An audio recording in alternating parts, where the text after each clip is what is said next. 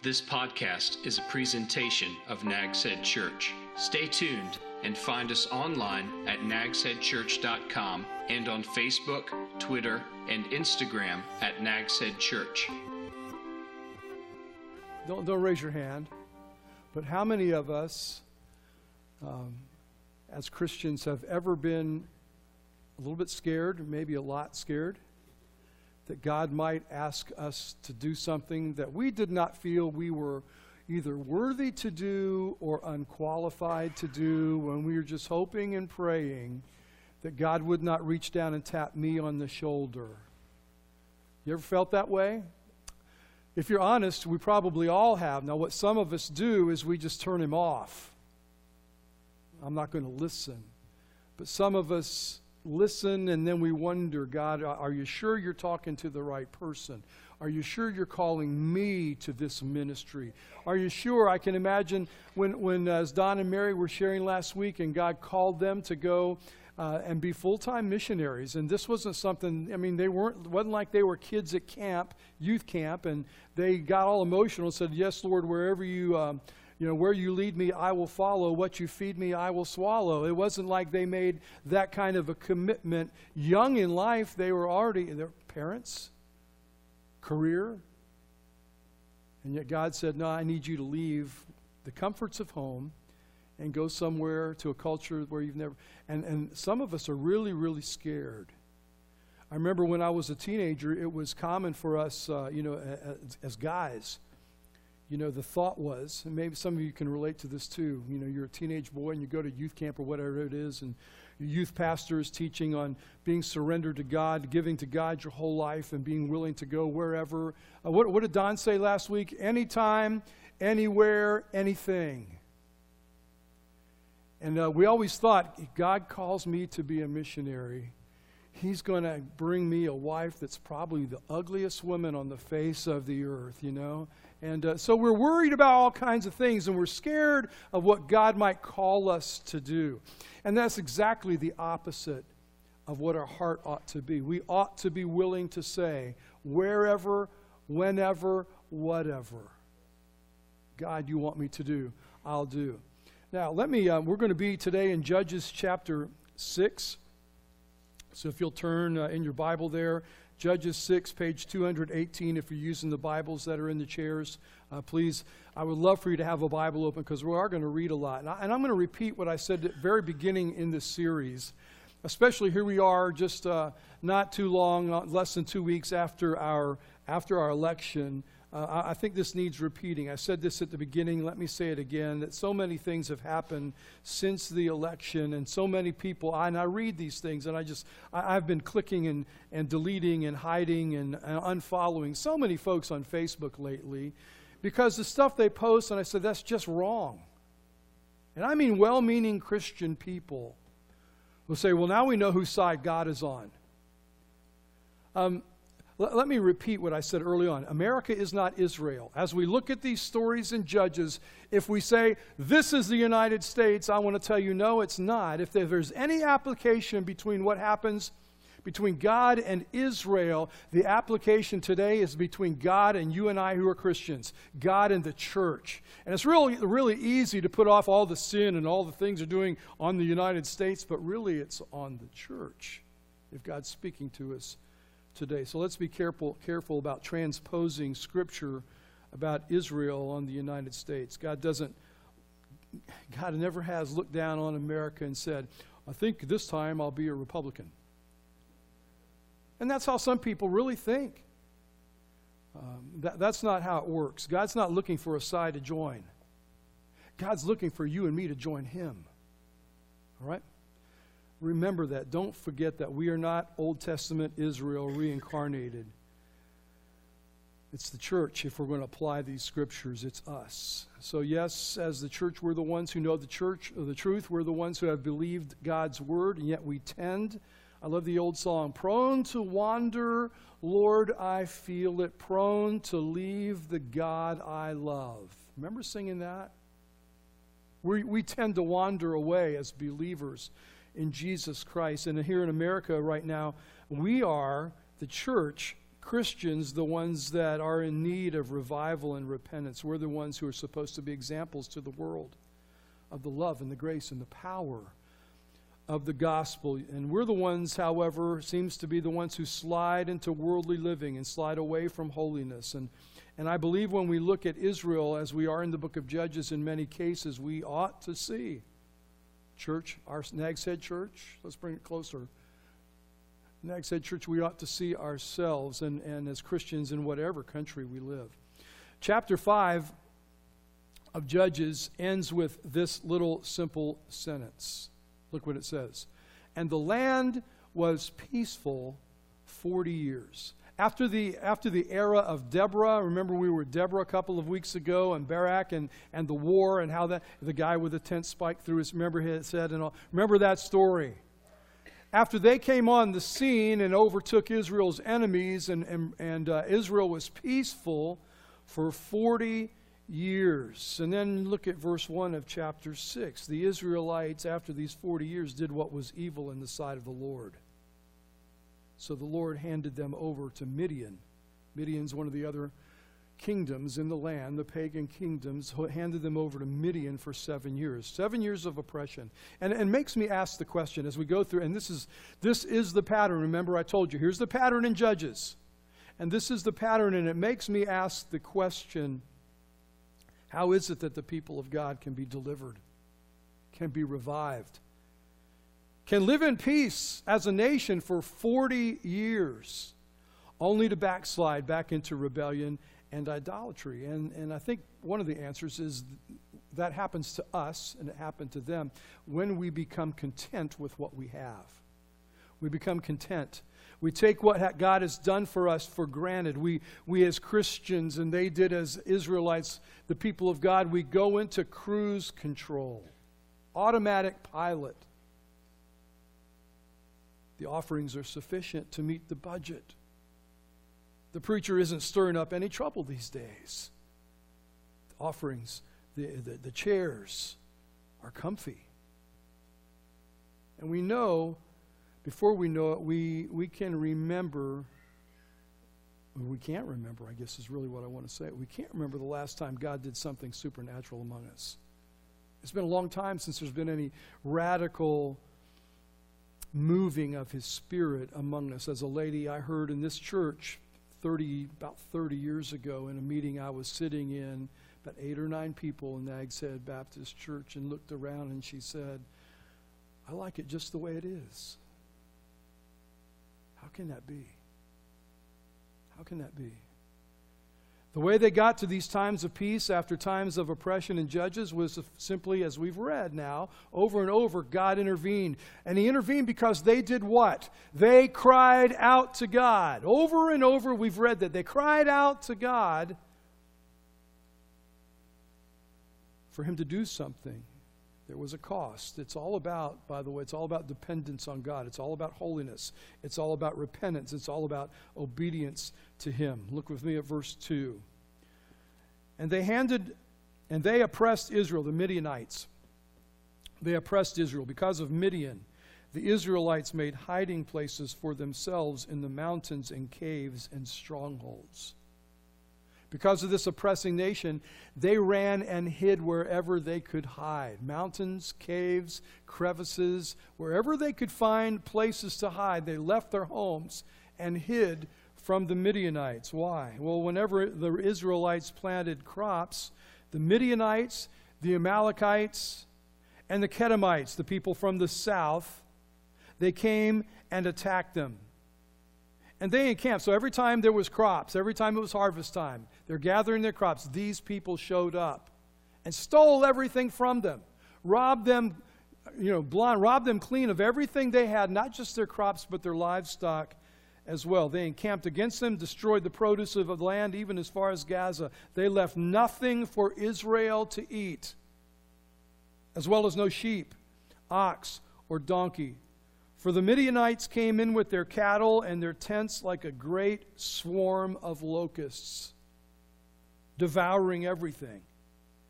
And their camels, they and their camels were without number, and they entered the land to waste it. So Israel became poverty-stricken because of Midian, and the Israelites cried out to the Lord.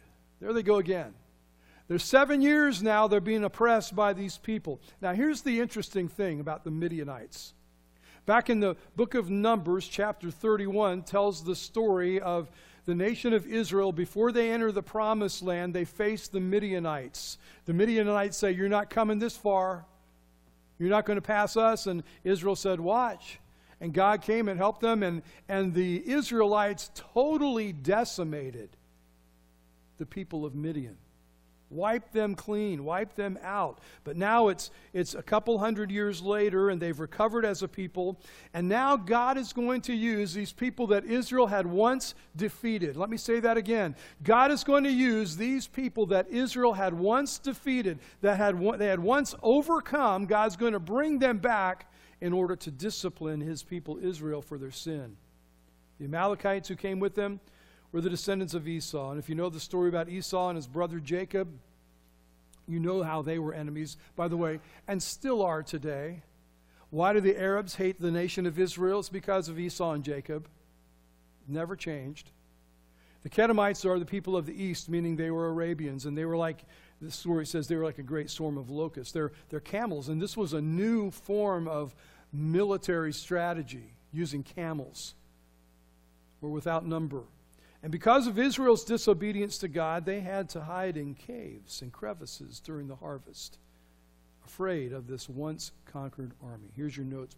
Point number 1 for you is when we turn from the Lord, we usually fall into old habits.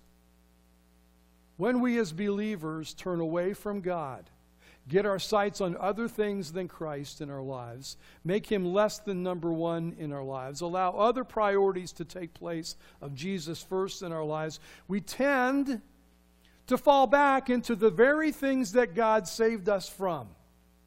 The same old habits. The very things that he saved us from and gave us the power to overcome, and as we just sang, the grace. We tend to let those things come back into our lives and defeat us. Hebrews chapter 12, verse 1 says, "Let us lay aside every weight and the sin that so easily ensnares us." Man, why did I do that again? So easily ensnares us. And that sin, what is that sin, Rick? It's like people ask all the time, "Pastor, what is the unpardonable sin?" You know, and all kinds of debate about that. And my answer is simply failing to accept Jesus Christ as your Savior. That's the only thing God cannot forgive. All right, well, what's the sin that so easily ensnares us? I don't know. There's 170 people in this room. There's 170 different sins that so easily ensnare us, because what the sin is in my life is not the sin in your life, most likely. Some of us, it's sins of the tongue, you know. We just can't shut up. Gossip. For some of us, it's what we look at on the computer. Some of us guys are just wrapped up in pornography. For some of us, it's, I can't control my spending. I got that piece of plastic and I'm just going to go crazy. It's Christmas time and I'm going to go into debt so that my kids can have the best toys. That's sin, if you don't have the money to pay for it. What's the sin that ensnares you? We all have those sins that Christ died to free us from that will come back into our lives if we stray from him. And when they come back, you know what typically happens? They come back stronger than ever. We often wonder, what happened to so-and-so? You know, when we come to church, hey, what happened to so-and-so? I used to see at church, and too often the sad truth is so-and-so fell from grace, meaning that they stopped trusting in the Lord's strength. They thought they were strong enough to handle whatever came at them, and their old habits and old attitudes came right back to defeat them. Verse 7. When the Israelites cried out to him because of Midian, the Lord sent a prophet to them, and he said to them, this prophet, we don't know his name, don't know who he was, doesn't matter. The Lord sent a prophet to them, and he said, this is what the Lord God of Israel says, quote, I brought you out of Egypt and out of the place of slavery. I delivered you from the power of Egypt and the power of all who oppressed you. I drove them out before you and gave you their land. I said to you, I am Yahweh. the Lord. Do not fear the gods of the Amorites whose land you live in, but, God says, you did not obey me.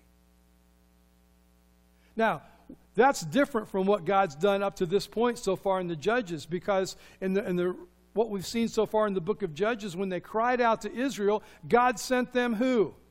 A judge, a deliverer, a military conqueror, somebody to chase the bad guys out. This time, God doesn't chase the bad guys out. This time, God sends them a prophet to give them what? The word of the Lord. Why is that? Because obviously, God says, you did not obey me. Obviously, these 40 years of peace have caused you to forget my word. You need to hear my word again. But he didn't just say, okay, bad guys, I'm going to send a good guy to chase the bad guys out. He didn't do that. He sent a prophet to give them the word of God. They're not crying out to God this time in repentance for their disobedience. They were crying out because of Midian. They weren't saying, we're sorry for our sin. They were saying, please, God, help us. And there's a difference, isn't there? They didn't see the oppression as God's discipline on them. And in those 40 years, they had forgotten what it meant to be God's people. Children born during those 40 years. Some of them are now adults with children of their own, had no faith of their own. Can I say that again? Children born to the people of God in those 40 years, and now there are children. Now their children have children born during these 40 years. They have no faith. They don't know the Word of God. They just went through the motions, doing what their parents did. That's why when Maya was baptized this morning, before she was baptized, she had a talk with her mom, and her mom, and she told her mom, I'm accepting Jesus as her Savior. And her mom said, great. I want you to talk to Bonnie. Bonnie's our director of our children's ministries. And Bonnie sat down with her and said, Maya, let's talk about that. To make sure that this wasn't just something Maya did because her mom did it and her grandparents did it. This was something she did because she was saying, Jesus is my Savior too. That wasn't happening in Israel. God wasn't their God.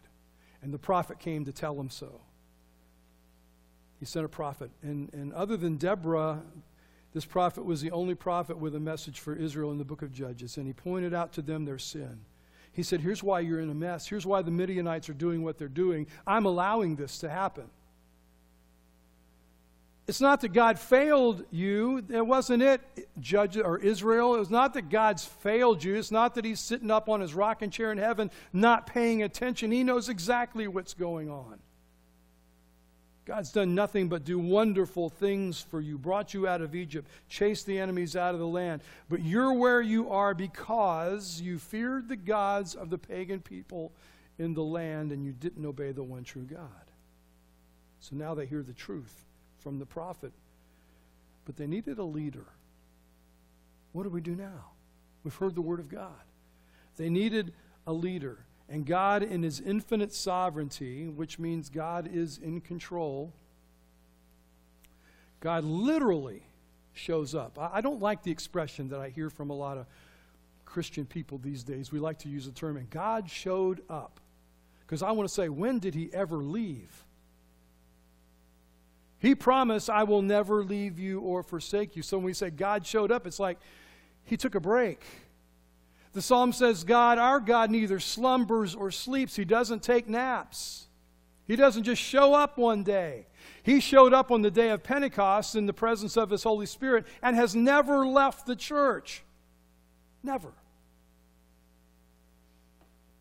God literally here, however, shows up and chooses the most unlikely of men to be the next hero for Israel. Verse 11. The angel of the Lord came, and he sat under the oak that was in Ophrah, which belonged to Joash the Abiezrite. Now that's the people that this next man we're introduced to belongs to. Gideon. His son Gideon, Joash's son Gideon, was threshing wheat in the wine vat in order to hide it from the Midianites. It was harvest time. And then the angel of the Lord appeared to him and said, the Lord is with you, mighty warrior. And Gideon said to him, please, sir, if the Lord is with us, Why has all this happened? And where are all his wonders that our fathers told us about? The Red Sea and striking the rock and it turning to water and the manna from heaven and so forth and so on. Where are all these wonders that we heard about in the olden days? Why aren't they happening now? And then they said, hasn't the Lord, our forefathers, hasn't the Lord brought us out of Egypt? But now, he says to this angel, but now the Lord has abandoned us and handed us over to Midian. And then notice the wording in verse 14. The Lord turned to him. Doesn't say the angel, does it? It says the Lord, and it's capital L, capital O, capital O-R, capital D, which in the Hebrew Scriptures is Yahweh, his name. The Lord turned to him and said, go in the strength you have and deliver Israel from the power of Midian. Am I not sending you? And Gideon said to him, please, Lord. He doesn't recognize him for who he is yet. Please, Lord, capital L, little O-R-D, meaning sir. Please, sir, how can I deliver Israel? Look, my family is the weakest in Manasseh, in our tribe, and I'm the youngest in my father's house. I'm the run of the litter. What can I do? The reply comes back, but I will be with you. The Lord said to him, you will strike Midian down as if it were one man. This swarm of locusts. Who is the angel of the Lord? Let me give you some theology this morning. I've got something for everybody today. For those of you who want to learn some theology, let me talk about the angel of the Lord. The word for angel, A-N-G-E-L, is both in the Old Testament Hebrew and the New Testament Greek. It literally means messenger. Now, please stay with me, because most of us, when we think of angel, what do we think of? Wings, white, real feminine-looking people, you know. That's not what the word angel means messenger. We've been brainwashed to think angels always are winged beings, and we've been brainwashed to think that when we die we become angels. No, we do not. They're created beings. You will never become an angel. Now, some might have wings on them. We read about them in Isaiah chapter 6. We read about them in the book of Revelation. Cherubim and seraphim. But most of the time when these heavenly messengers showed up to talk to men, you know who they look like? Men. Who is the angel of the Lord? Let me give you some bullet points real quickly. He is Christ before Bethlehem. Christ, he appeared as a man. He came down to earth. The theological term would be a pre-incarnate appearance. Incarnate meaning when he was born in Bethlehem. So before he was born, he appears to earth. Pre-incarnate appearance meaning the second person of the Trinity, God the Father, God the Son, second person of the Trinity, God the Holy Spirit is the third. The second person of the Trinity, God the Son, coming to earth in human form. And he did this on several Old Testament occasions. This isn't the only time.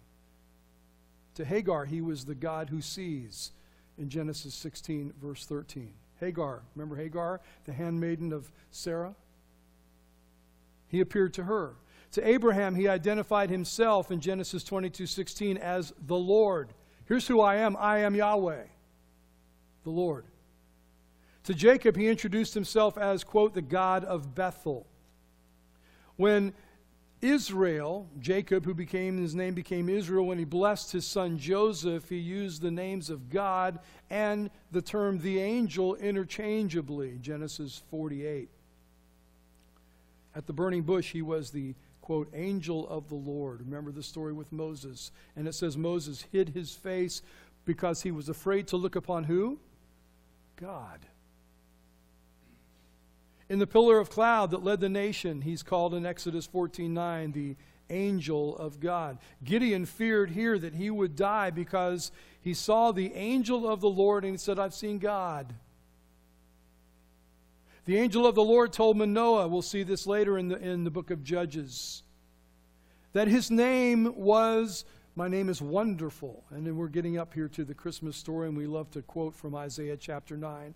And Wonderful is one of the names of who? Christ. Wonderful Counselor.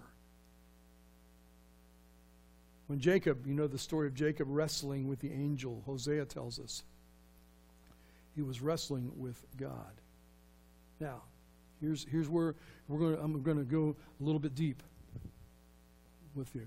Only the second person of the Trinity can be visibly seen with our eyes. You can't see the Father.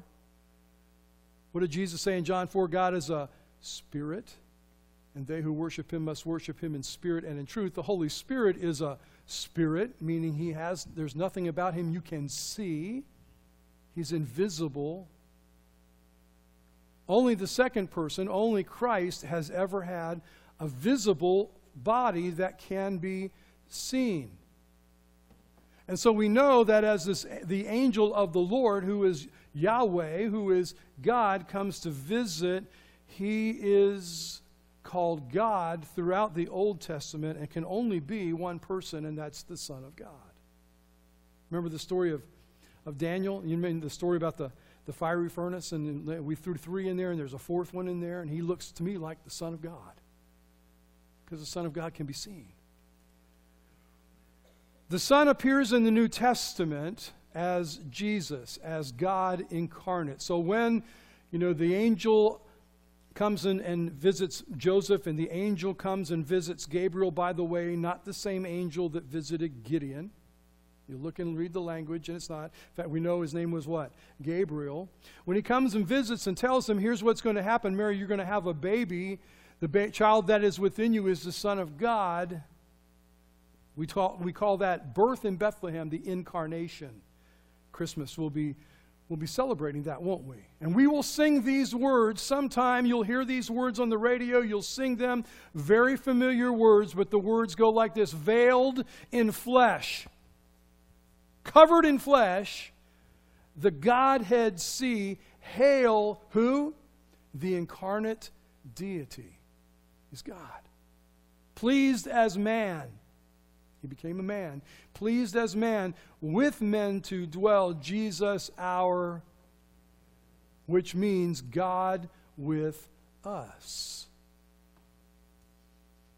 After his birth in Bethlehem, Matthew on, there is no more mention of this angel of the Lord in the Old Testament. No more mention of the angel and the Lord in the Old Testament. Why? Because God in flesh has come to be with us, and he's been crucified on the cross, and he's been buried, and he's risen, and he's ascended to heaven, and he's coming back again, and he will be visible. The Bible tells us every eye will see him. He will be visible, this second person of the Trinity. So he's different from the other angels as he appears here to Gideon, in that he's not an angelic being. He is the Son of God, dressed as a human, wearing human form, human flesh, to do this job. He's not an angelic being. And here's what that means. Here's what that means. God, that Jesus is eternal God. He is. And he always has been involved with his people, whether it's Israel in the past or the church today. He is, listen, with us. And he was with Gideon here on this occasion. So there's your theology lesson for the day. Now, back to Gideon real quickly. The Hebrew in verse 11 says that he was threshing grain, threshing wheat in the wine vat. And the word there for threshing means he was knocking the grain from the stalks with a stick, which is what poor people did. Wealthy people, when they gathered their grain, it would be threshed by oxen. He didn't have any oxen to thresh it with. He was holding the grain and beating it with a stick so that the grain fell to the floor. And he did it in a sunken cistern, a hole in the ground dug for crushing grapes in order to produce wine. We have that picture, Jack. Did I give you a picture of that? Nope. It's a picture of just imagine a round hole dug in a cistern, and that's where they would crush the grapes. Remember Lucy Arnaz? Remember that story? That's what they had. And he's down in this grape wine pressing vat. There's no wine in there, no grapes. It's wheat season, and he's down in a hole, so he is below ground level. Why? Because he's doing what? Hiding from the Midianites. He's getting the grain for two reasons down in there: because he was poor and because he's hiding to keep them from stealing his grain. And the angel of the Lord appears to him as a traveler with a staff in his hand, and his words to Gideon seemed to make no sense. Gideon was neither. He said, "Hey, mighty warrior." Who's he talking to? Gideon was neither mighty or a warrior, but Gideon was told, "The Lord is with you." And the word "you" that he uses there is the singular word for you. Let me say this in Southern vernacular. He was not saying the Lord's with y'all. Not what he said. He said the Lord is with you, Gideon. With you. Gideon probably thought, he's down in this hole in the ground threshing this grain, and you know what he thought about this traveler who shows up and says, "Hey, mighty warrior." Gideon's thinking, man, he's making fun of me. Because he knows why I'm down in here. I'm scared that the Midianites are going to come. If he was a brave warrior, would he be hiding in a hole? And this is not what Gideon was comfortable with hearing. So he changes the wording, and he says, if the Lord, look what Gideon says, if the Lord is with us. Oh, that's not what I said. I said the Lord is with you. This calling is to you, mighty warrior. I didn't say don't we want to do that so often? If the Lord is with us, why isn't he doing things like he did with our ancestors when he brought us out of slavery? Where are the miracles? We're hiding. Hey, I don't know who you are, but have you noticed everybody's in caves and rocks and crevices? I'm down here in this pit. There are no mighty warriors around here. We're all scared. Seems to me, he says to this traveler, who he does not yet recognize, no, he is. Seems to me God's abandoned us.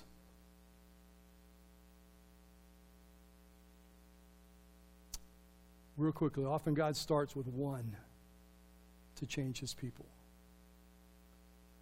The angel didn't appear to a crowd. He didn't appear to an army. He didn't appear at the tabernacle to deliver this message. He appeared to one, listen to me, because we admitted it at the beginning. He appeared to one frightened and spiritually weak man in a hole in the ground, and his message to him was this: God sees you differently than you see yourself. God sees some potential in you that you have no idea is there. God's going to do something mighty in and through you, and you are clueless about it right now. Gideon was somebody with a really, let me use popular pop psychology. He had a really bad self-image.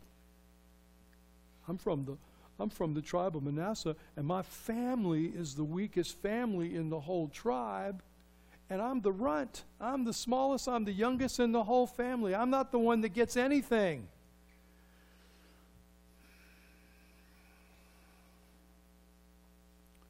His message to him is, hey, God sees you different than you see yourself.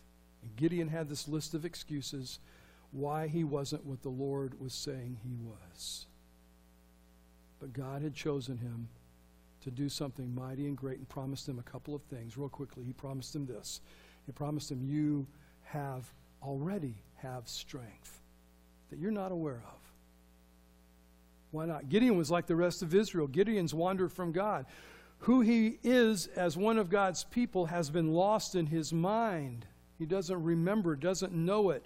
As Christians, the strength of God and his Spirit resides in every single one of us. And the power of what happened, as I said earlier, on the day of Pentecost has been given to us. But if we are not today, Sunday, November 20th, 2016, if we are not living spiritually strong lives, it's because of one reason: because we've neglected him. Secondly, he said, and God's sending you. God is sending you. You won't be going on your own authority. You're going because I've given you these orders. When we go as Jesus told us to go, Matthew chapter 28, verses 19 and 20, when we go as He told us to go, all of us, into the world to make disciples, it's not something we came up with on our own. He sent us, and we have His authority and power behind us. And then number 3, the Lord would be with him. I promise you this, Gideon. I'm going to be with you. The Lord's with you. You're not abandoned. And you won't be deserted in what's ahead. Twice, God said, I will be with you. Would you bow with me in prayer?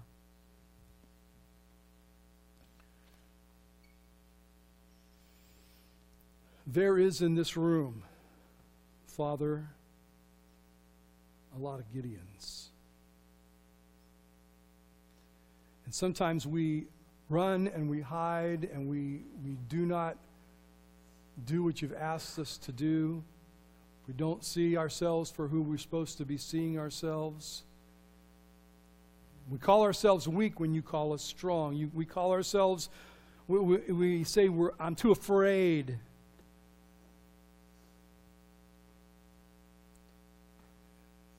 Help us to see ourselves as you see us. Help us not to base what we might be able to do for you on our own self-image, but on the image of Christ. And we thank you for our Emmanuel, God with us. In this very moment, help us to do what you call us to do. In Jesus' name I pray. Amen. Let me close with 3 guarantees from God that we can learn from this story thus far. Number 1, guarantees. He will discipline us when we abandon Him. If you belong to Him, you just can't go your own way without Him working in your heart to bring you back. Hebrews chapter 12, verses 5 and 6 say, My son, do not take the Lord's discipline lightly or faint when you are reproved by Him, for the Lord disciplines the one He loves and punishes every son He receives. Listen to me. That's part, we love to sing this song. That's part of Him being our good, good Father. He doesn't just let us go our own way. He loves us too much not to work to bring us back and teach us the lessons we need to learn. Number 2, we lose when we go the wrong direction, another direction. And one potential that every believer has is the opportunity to be rewarded in heaven for how we used this salvation that we've been given. But if our lives as Christians, hear me, if our lives as Christians are wasted on serving ourselves, on wasted in gaining what pleases us, and they're not given over to serving Him, or if we turn away from Him, we risk, when we stand before Jesus one day at the judgment seat of Christ, and if you're a believer, you will stand there, we risk losing or having no rewards. We'll be saved? Absolutely. Our salvation is based on one thing, His promise that if I believe in Him, I'll have everlasting life. But if we have nothing to eternally to show for our lives that we lived, instead of being honored in His kingdom, what the Bible tends to tell us is that we will in His kingdom be spectators, watching, not participating in that 1,000-year reign of Christ. Paul told Timothy, if we've died with Him, we will also live with Him. If we endure, we will also reign with Him. If we deny Him, meaning in this life, we deny Him, He will also deny us, meaning the rewards. But, again, the salvation part, if we are faithless, that word means we do not believe. What's God's promise? He remains faithful. Why? He cannot deny Himself. He made you and me a promise. But we lose when we go in another direction. And then number 3, He will never abandon us, no matter how far we stray. He is always with us. Now, that in no way means He approves or loves what we might be doing in our lives. He did not like what Israel was doing when it says they did what was evil in the sight of the Lord. He didn't love it. So what did he do? He sent the Midianites to discipline them. He doesn't love what we might be doing. Listen, please get this. Here's a big difference. He may not love what we might be doing, but he loves us unconditionally. He will never stop loving you. If you're his child, you might be here today having wandered away and gotten into things that have turned your spiritual eyes off of him. And you might be wondering, this might be the thought in your mind, I wonder if God still loves me. I wonder if God still wants me. And you know what the answer is over and over and over and over and over again in God's Word? The answer is yes. I do still love you. I do still want you. I do still want to do mighty things in your life if you'll allow me. God has us here, church, to be agents of change in a culture and in a world that doesn't recognize him and doesn't recognize his word. And to think of what that might require of you and of me, frankly, is a bit frightening. And we're going to see that in Gideon's story when God says, and here's what you're going to do. But we're going to have, and we have as he is going to have, orders backed by God Almighty's authority. We have his promise. He will always be with us, and we are indwelt with his power. Would you bow with me in prayer? Let's stand together. Our pastors are going to be up here at the front, and maybe you need to talk to somebody about what you've heard, about what you've seen this morning, whether it's I've become a Christian, but I've never been baptized. I need to take care of that. Whether it's I'm down in the pit hiding from the enemy. Whether it's things in my life are happening right now and I need the prophet, I need the Word of God to come and point these things out to me. I know what they are and I want to turn back to the Lord. Whatever your need might be, you might be here and say, I need to become part of this church. They're going to be here in just a moment, and when I pray, and I want you to come and meet with them as they show up here. Let me also say to you, while your heads are bowed and your eyes are closed, December 4th, 2 weeks from today, I'll be teaching our Discovering Life class that talks about how you can become involved in Nags Head Church. So be sure you let us know if you want to be part of that. Next week we continue with Gideon. Because we're going to find out next week about Gideon. Maybe like you, maybe like some of us in this room, even though Gideon has had this conversation with the Lord, he's not yet convinced. Not yet. Father, take your word and work it into our hearts. If this morning we needed to hear the voice of the prophet, may we hear it. If this morning we needed to hear the voice of the Lord saying, I am with you, mighty warrior, may we hear it. And may we be willing to respond as you would have us. Give us a great week, a great time of giving thanks this weekend. In Jesus' name I pray. Amen. God bless you. This has been a presentation of Nags Head Church. Love God, love others, reach the world.